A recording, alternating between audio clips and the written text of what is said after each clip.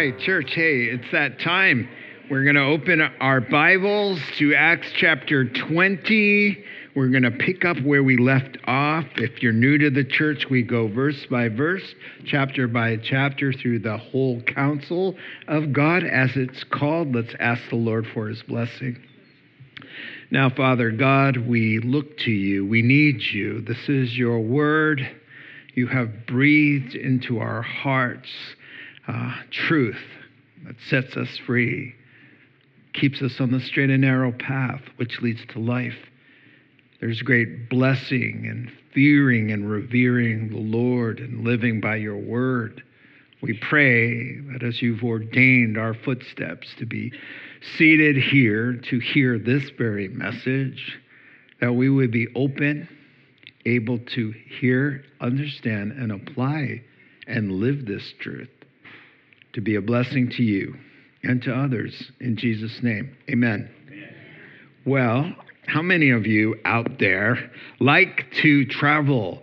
You like to get on a plane, take off and enjoy? A good many of you. Then you are enjoying this section of the book of Acts from chapter 13 to chapter 20, the three organized efforts to take Jesus at his word, to go into all the world and to preach the gospel. It started in Jerusalem and then it's spreading to the Mediterranean. I've got a picture here of the third missionary journey here in Acts chapter 20, where we find ourselves this morning. It's the third and final. Of course, there have been endless journeys ever since for 2,000 years, but the three that got recorded, the first three for the first 30 years, from Acts 1 to Acts 28, 30 years has elapsed, and we see how the gospel went forth. You know, God loves the people he made.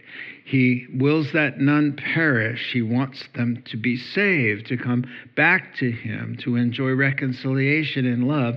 And he made a way for men to know him and to escape his wrath. And that message is what saves. When people hear the good news and combine what they're hearing with faith, they trust in Christ. And he offers them forgiveness of sins and everlasting life. That's the message that's going forth here. Now it's time to be homeward bound. And so as you have been seeing, the team last time, they left Europe. They had visited up and down the coast of modern-day Greece, and they left from the port there at Philippi to mainland Asia Minor, as it's called. And first stop, back in the day, you don't just take direct flights somewhere. You're there in 6 hours. This would take weeks and weeks to get from Europe back to Jerusalem. They're heading home to the sending church there. And so it would take, actually, it says from Philippi, it's Passover time. And Paul is in a hurry because he wants to get to Jerusalem with this huge love offering from the Gentile churches there by Pentecost. That gives him 50 days, 7 weeks. And so it's going to take every bit of that to get there. And so the first layover was last time. Last time we saw he met.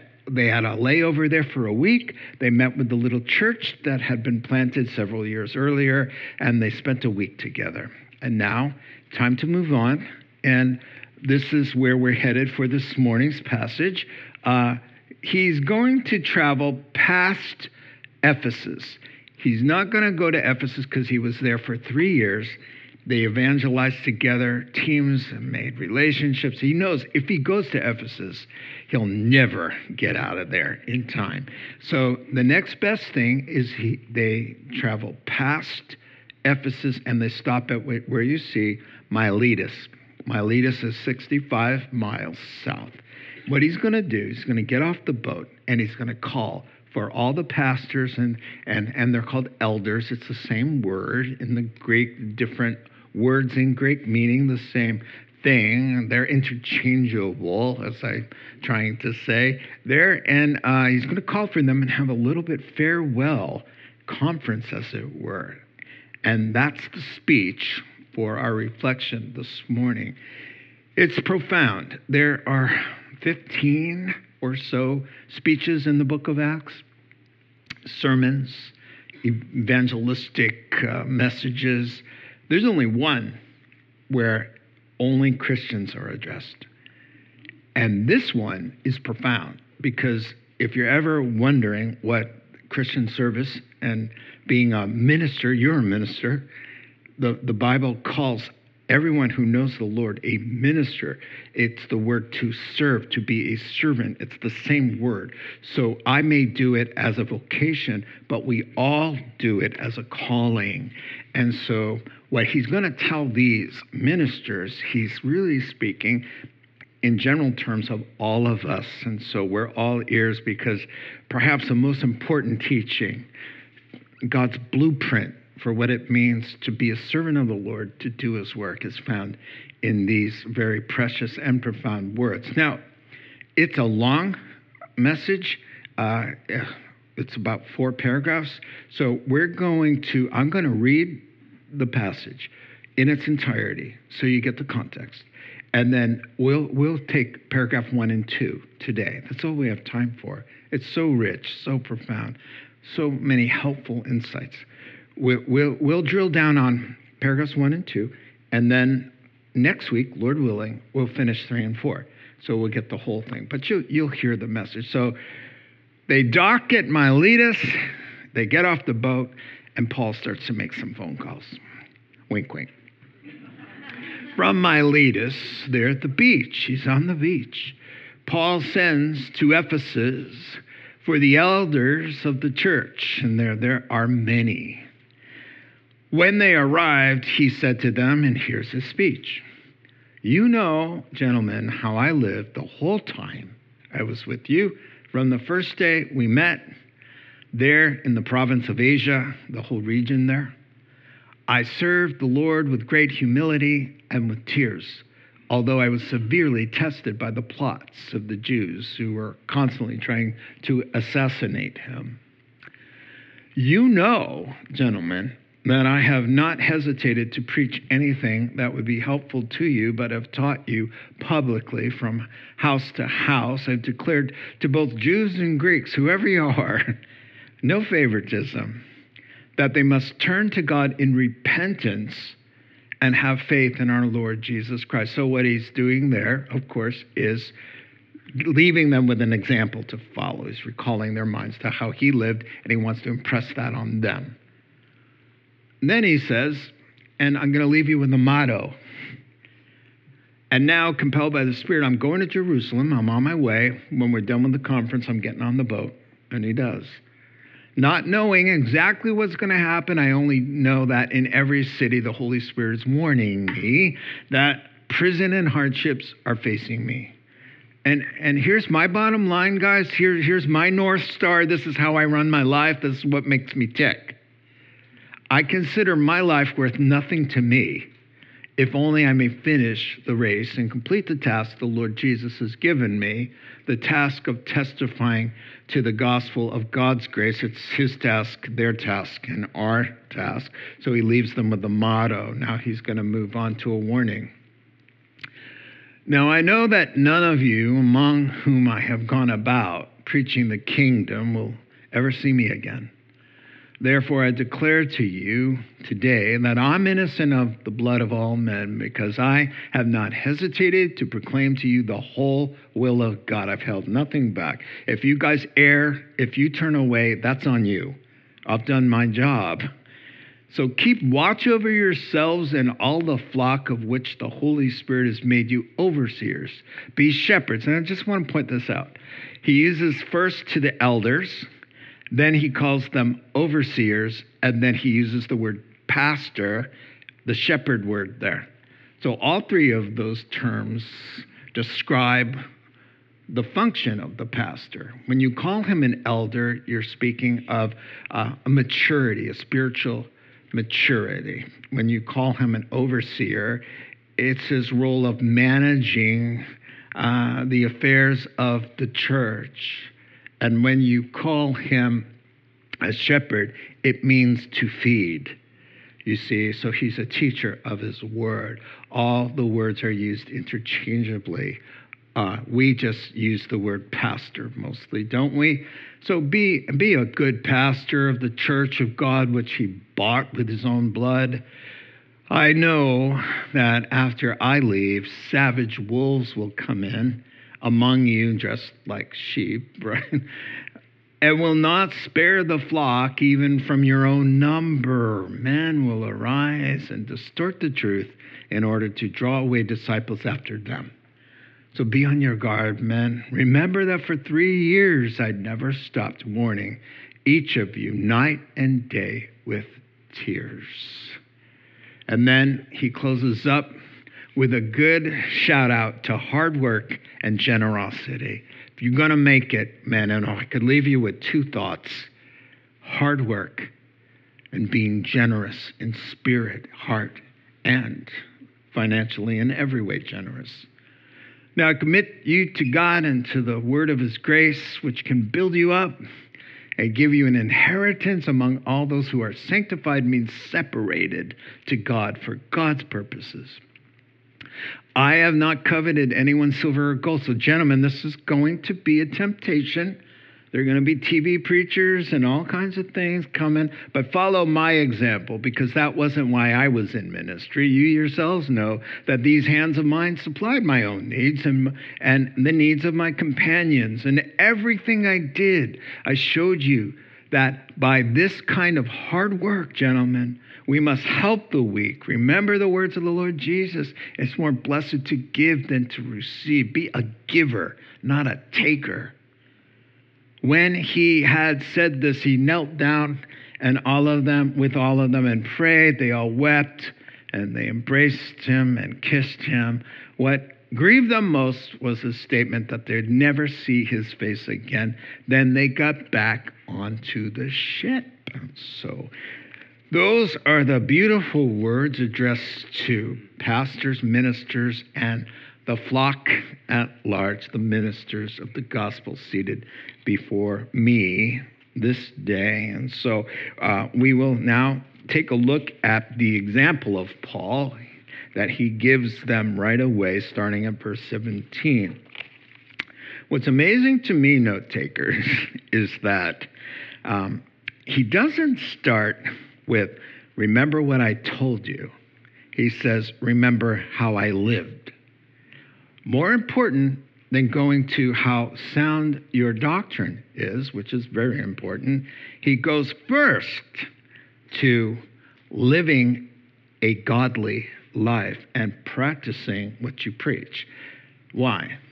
If you don't practice what you preach, if you don't live the gospel, if your walk doesn't match your talk, what does it matter? What does it matter? Because your message is null and void. We lose credibility when our lives don't reflect the character of the one we're proclaiming. For example, I told you about the man who stood and preached a little sermon at his father's funeral there in Vacaville. I sat there listening to a man who was obviously intoxicated, and everybody knew it, and everyone smelled him from a mile away as he preached the gospel, drunk.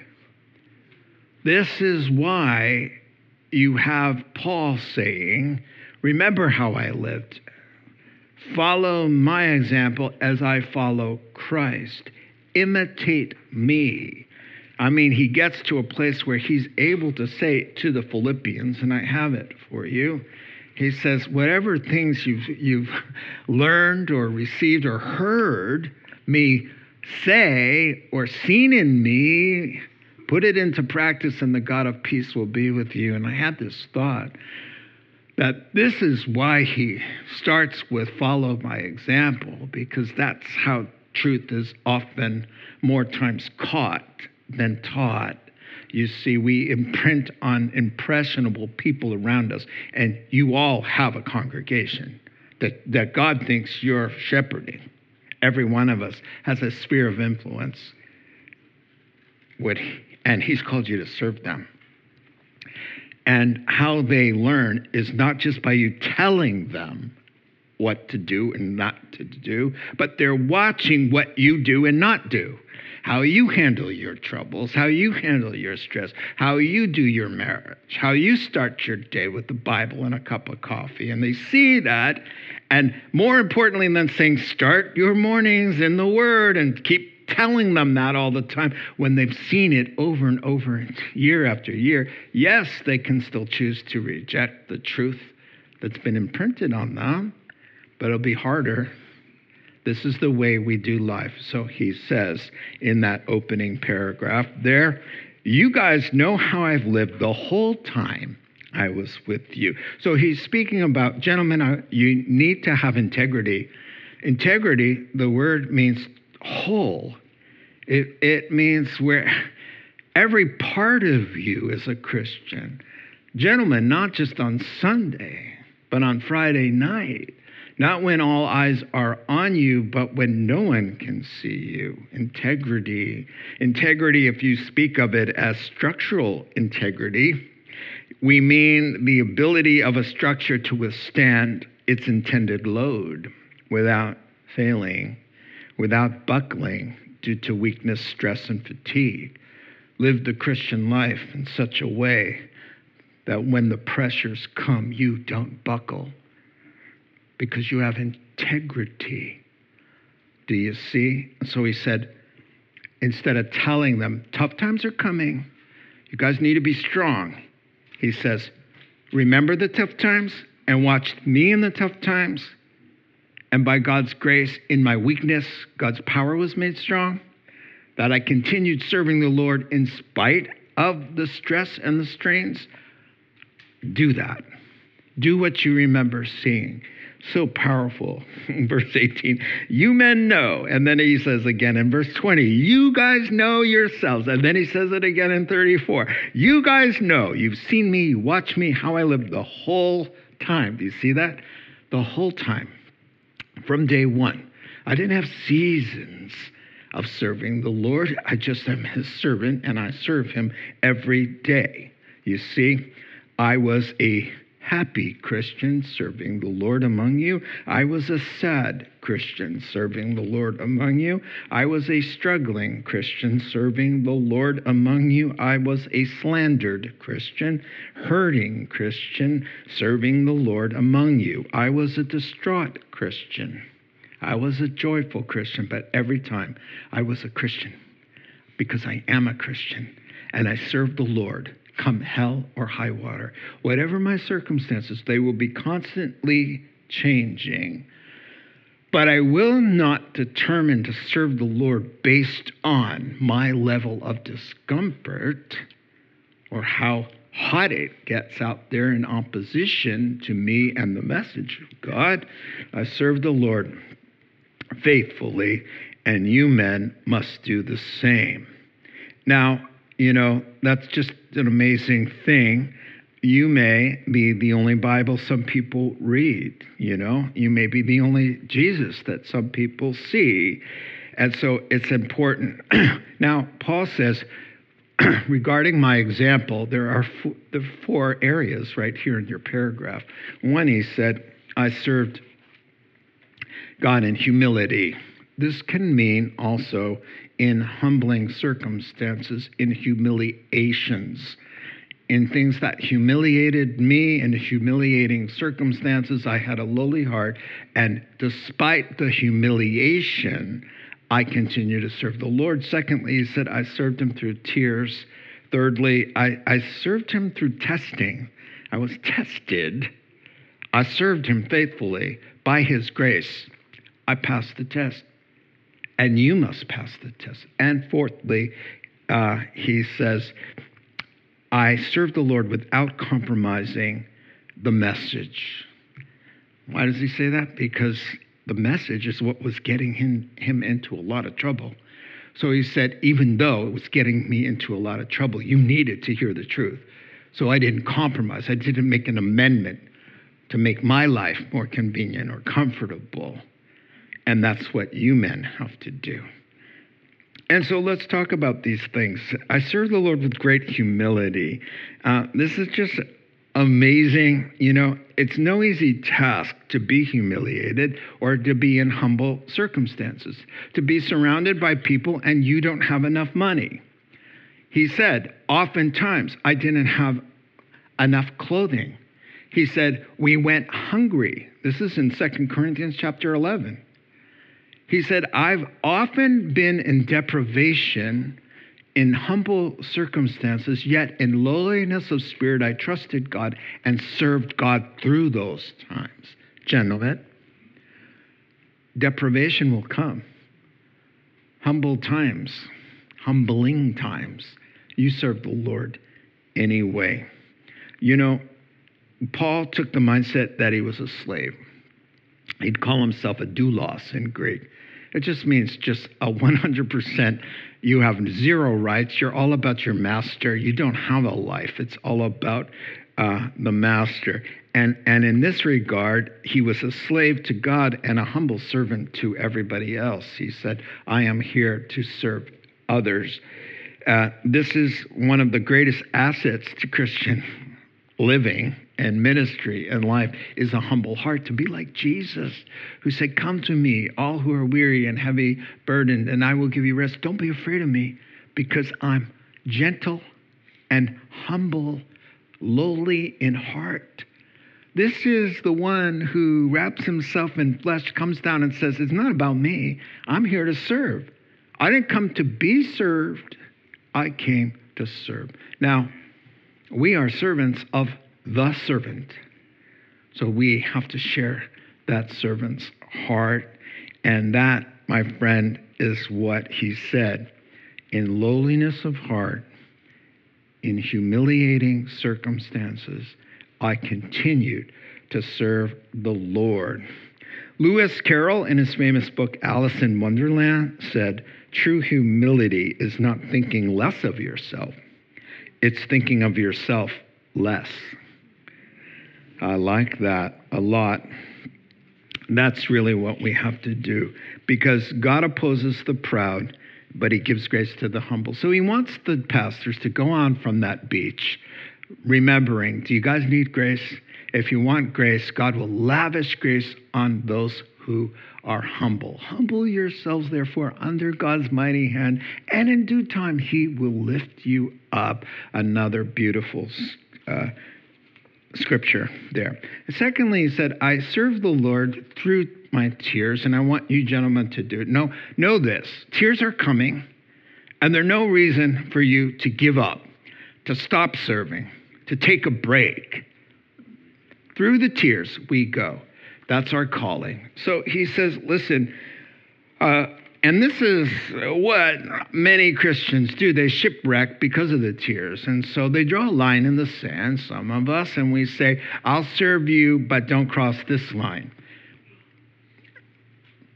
If you hurt me that bad, then I stop serving. Paul says, we get hurt, the lines get crossed. Things you would never believe God would allow. He allows sometimes the things he hates to accomplish the things he loves. And that's already happened to all of you. And he tells his men, it's going to keep happening, and you will keep serving the Lord no matter what, because your decision isn't based on your comfort levels. It's based on his reality that he has called you and made you his servant. So that's what he's saying there. Like Jesus, who it says during his days on the earth, Jesus offered up prayers and petitions and fervent cries and tears, that through the Son of God's tears, he continued to serve the Father through the tears, like King David. King David's Psalms, the Psalms, let me quote from Psalm 6. I'm worn out from my groaning and sighing. All night long I flood my bed with weeping and drench my couch with tears. And through the tears, he's a man after God's own heart. He doesn't stop the pursuit of God's heart because he's hurting, because he's confused, because his kids are messed up. Oh my word, one of them wants to kill him. Tears. He's got troubles. He has friends and advisors who go sideways on him. Tears. He's got a crazy King Saul who David falls under him and loves him. And he wants to kill him and spent 8 years chasing him. He's hiding in caves crying, serving the Lord through tears. Paul wept too. Tears flowed down that face of his, but he kept serving God. That's what happens here. I think he would say more important than the tears, gentlemen, the comfort of the Holy Spirit when we're wounded. God is so faithful to come in, comfort us by his Spirit, show us how he's using the thing that's causing the tears for good and comforting us with that knowledge and with his presence, that he will help us and carry us along as we serve him through our tears. I'm sure Paul had to get up many times, and share the gospel, but inwardly his heart was torn up, hurting, sad, confused. But he knew he had to put his game face on, and there's nothing hypocritical about that. You put your game face on, you cry your tears, and you go on serving the Lord. Amen. Gentlemen, don't let heartache derail you. Serve the Lord through your tears. And then he says, and even though I was severely tested, love the word, trial. Who's on trial? You are. I am. The second a painful circumstance is allowed into our lives, let the jury begin. We're going to find out. We're going to find out. That's why it's called testing. Even though I was tested by assassination plots all the time, through the testings, we were having Bible studies, through the flogging, through the beating, through the imprisonments. And though sometimes I had to leave a sermon high and dry, I had to go out the side door because they were going to kill me, right? But guess what? Through the adversity, through the testing, the church was open. We were gathering. I was preaching the gospel. We were having home fellowship groups. We celebrated the Lord's table. Through the testings, the beatings, the floggings, the arrests, the test, and by God's grace, we passed the test. What was the test? Will you serve me in pain and sorrow?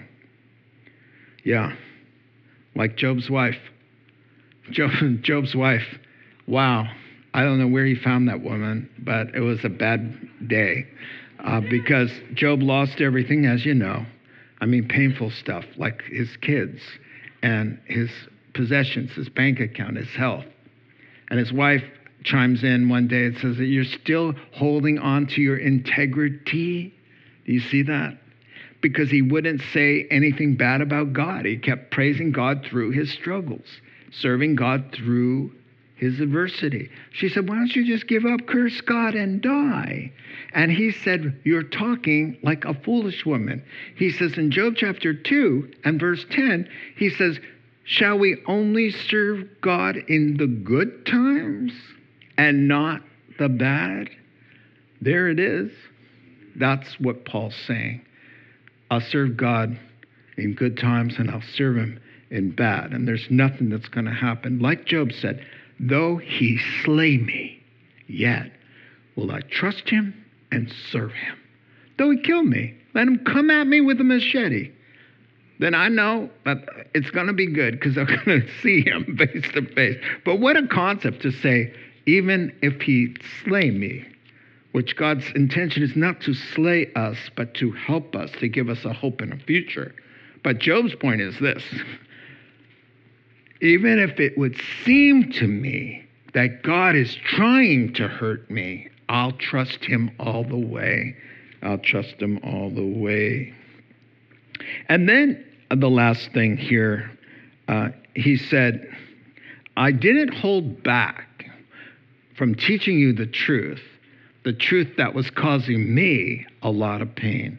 I could have said, hey, every time I say these things, I get slapped upside the head, or there's people wanting to kill me. So then I will change the words so that my life will be easier and I won't be in so much pain. He said, I didn't do that.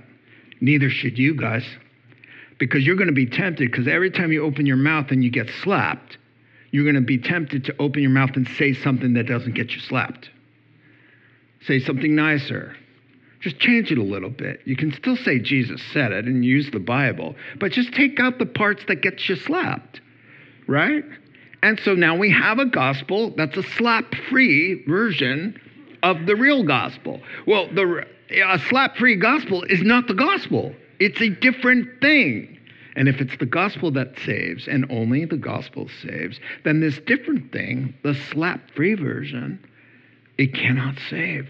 It can save you from getting persecuted and get you in a standing ovation on a TED Talk or on Oprah Winfrey. Yes, it can help you, but it's not going to help them. So what does he say? Look at your text. If it was going to help you, and it's in the whole counsel of God, even if it means telling you need to repent, you're erring, you're following the wrong teaching, you're slipping into sexual immorality. Even if it's a need to tell you something that is uncomfortable, I didn't hesitate, so the blood is not on my hands, because I told you everything.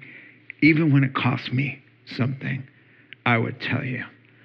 Because I'm not the kind of moral weakling and coward who would know that what you're doing is going to destroy you, but not say anything because I don't want to upset or fluster the feathers.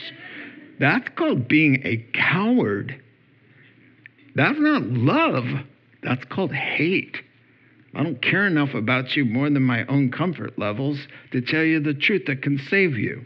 Instead, I'll save myself. And I won't say it. He says, I didn't do that. Gentlemen, don't do that. It'll be temptation. And the rest of the church sees that. He says, no, I did my duty to tell you the truth, the whole truth, and nothing but the truth, so help me God. That's what we do. Now he's going to say, so, my example, you saw it. Plots of assassination, humiliating circumstances, tears upon tears. I faithfully served the Lord. Here's my secret. And now I'm going to Jerusalem, and it seems like it's God's will, compelled, prompted by the Holy Spirit, not knowing the exact plan, but I do know that the Lord has been telling me, prompting me to brace myself, buckle your seatbelts, because it's going to be tough. So I decided not to go. No, he says, however, gentlemen, listen to my guiding principle, my worldview, my motto, my life verse. I don't consider my life dear, valuable. This is what the word means. Precious to me. Self-preservation isn't a top priority for me. What's higher than my precious life is something more precious. The one who gave me the life. The one who died for this life. The one who's commissioned me to be a minister and serve him. That's way more precious. He says, listen, for me, to live is Christ, he tells the Philippians chapter 1. To die is gain. So it's really nothing new for me to be thinking like this. My life is all about Jesus. So whether I live, it's about Jesus. Whether I die, it's about Jesus. So I'm going to glorify and honor him, whether by life, whether by death. I don't determine anything other than one guiding principle. Is it God's will for me? Is this what God wants of me? It's so easy. And you know what God wants. You need to be a godly husband. You need to be a godly, submitted wife. You need to love her as Christ loved the church. You need to respect him and come under and raise your children by example in the nourishment of the teaching of the scriptures. You need to be a good, hard worker. You need to be a blessing to your boss and your employer. These are the things that God is asking of us.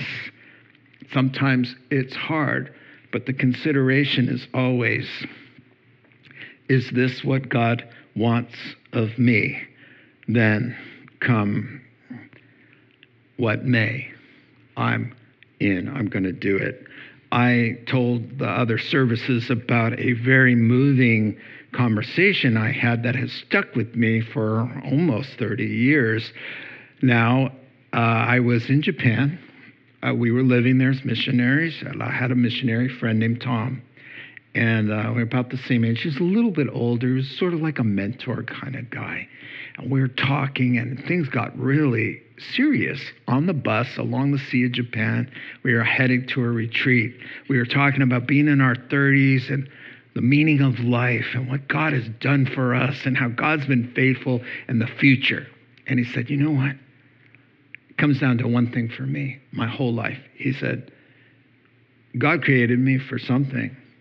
I kind of see like this target, the bullseye, and me as an arrow in the quiver of God, that he takes me in my life, loads me, and shoots me in the direction of that bullseye.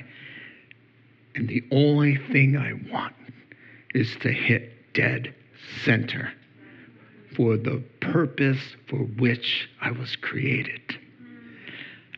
And I just knew I heard something that I will carry the rest of my life. And then I adopted that as my prayer. Let me hit the bullseye, come what may. Come a hurricane, come a tsunami, come my own wicked heart in rebellion. I want to hit that bullseye. And when it becomes more precious to you than your very heartbeat, then you are on the same page with the Apostle Paul. This is what he's talking about here. And then he says an amazing thing, and we'll close up with this. He said, here's what matters. Here's my bullseye. He says, I've got a course to run that every one of us, when we come into relationship with God, he puts a course in front of you. There's a course. It's different from the one sitting next to you, and it's different from mine, and mine's different from yours. But every Christian has a ministerial course to serve the Lord. And he says, so I heard the Star's pistol go on the road to Damascus. Here's the course. No longer focused on the old things. You're going to be testifying to the gospel of grace. That God so loved the world that he made a way for undeserving sinners to live forever and be forgiven. I heard the Star's pistol. Go! And I've been running. Now he says to the Corinthians in chapter 9 of his first epistle, he says, don't you know that a lot of people enter a race? That'd be a marathon, a sea of faces. Only one of them is going to win. Run like that person. Well, and you're not competing against the minister, this minister, and I'm not competing against one of you godly people. No, I'm not. I'm competing against me. I'm competing against the course. He's got this course in, and before the foundation of the world, Ephesians 2:10 says he created us in Christ to do good works before the foundation of the world. So they're out there. We have to find them, and we find them by surrendering every day our hearts and lives and be willing to come what may, come through adversity, through humiliations, through tears, to keep serving, keep seeking, keep loving, to find those good deeds and do them. on the course that He handcrafted for you while you're delivering mail and cutting hair and accounting, while you're raising babies and parenting and husbanding and wifing. Sorry, I make words up. That's the course. And He says, in it all, you have a course. You're running the race, testifying in that life of yours of the grace of God to your sphere, your congregation of people. So by you, how you live, how you think, how you speak, it's always pointing grace of God, grace of God, grace of God to others. This is the point. This is how we win the race. And this is how we hit the bullseye. I just had lunch with somebody who told me, he goes, I'm just never going to make it. I'm not going to make it. Too many sins, and I love it too much, and I don't see, I just want to, but I don't think I'm going to cross that finish line. And I said, listen, you will. If you put your life in Jesus' hands, His Spirit's going to get you over the line. When I said that, I thought of an illustration from a movie that I highly recommend if you want to cry and be inspired. It's based on a true story. And I thought of this where this guy said, I keep falling. And it's like, there's the line, but I keep... And it reminded me of a scene from the Disney movie Iron Will. And it's about this kid. He has a race to save the family farm. His dad passed away, and now his mom's alone. And he's going to do this dog sled race. It's called the Iditarod, right? Whatever it's called. I think it's a 1,000-mile race for $10,000 that back in the day would solve all their problems. I think I told the last service it was 10,000 miles instead of $10,000. But, oh, well, that's a long race. But it wasn't that long. It was 1,000 miles. And so, oh, my word, through the whole thing, there's all kinds of setbacks and betrayals and devious plots. And the guy, he's talented and you're rooting for him. And he's iron will, come on. And the newspapers and everything's happening. And then right at the end, he just doesn't make it. Right at the end, he's like, you can see the finish line. The sled goes over. He's passed out. His face is all frostbitten. He can't go another inch. The bad guys are coming from behind, and suddenly they start whistling. The crowd knows that his father had this famous tune that he would whistle to get the dog's attention to go, and they start whistling it. And he hears Iron Will, hears it, he sits up, stands up. The dogs look at him. He looks at the dogs. They hear the father's call. Oh, man. Oh, my word. I always just put the pillow straight over my face. They're like, Dad, you're crying. I go, I have something in my eye, okay? I'm crying right now, thinking about it. Iron Will, you got to see it. And, of course, the father's tune pulls him out of it, and across that line they go. It's amazing. And I'm telling you what, the Holy Spirit in your time of struggle, He will sing the Father's song straight to that weary soul of yours. And He, by the Spirit of God, will raise you up and carry you across that line. There is nothing stopping you as you surrender your will to Him. Let's pray again. God, we look to You. We praise You, God. We are glad to know You and know that it's not by might nor by power, but by Your Spirit. Says the Lord, God, it's all You. All we got to do is get ourselves lined it right, set the posture up, in the posture of passiveness, letting You carry us, God, to serve You through intimidating circumstances, through humiliations, through tears and fears and worries and doubts. We keep on keeping on. And one day, we're going to cross that line and hit that bullseye. In Jesus' name, amen. You've been listening to the Rocks Podcast. Our regular services are held on Sunday mornings at 8, 9:30, and 11:30 a.m. in Santa Rosa, California. If you'd like to learn more, please visit our website at cctherock.org.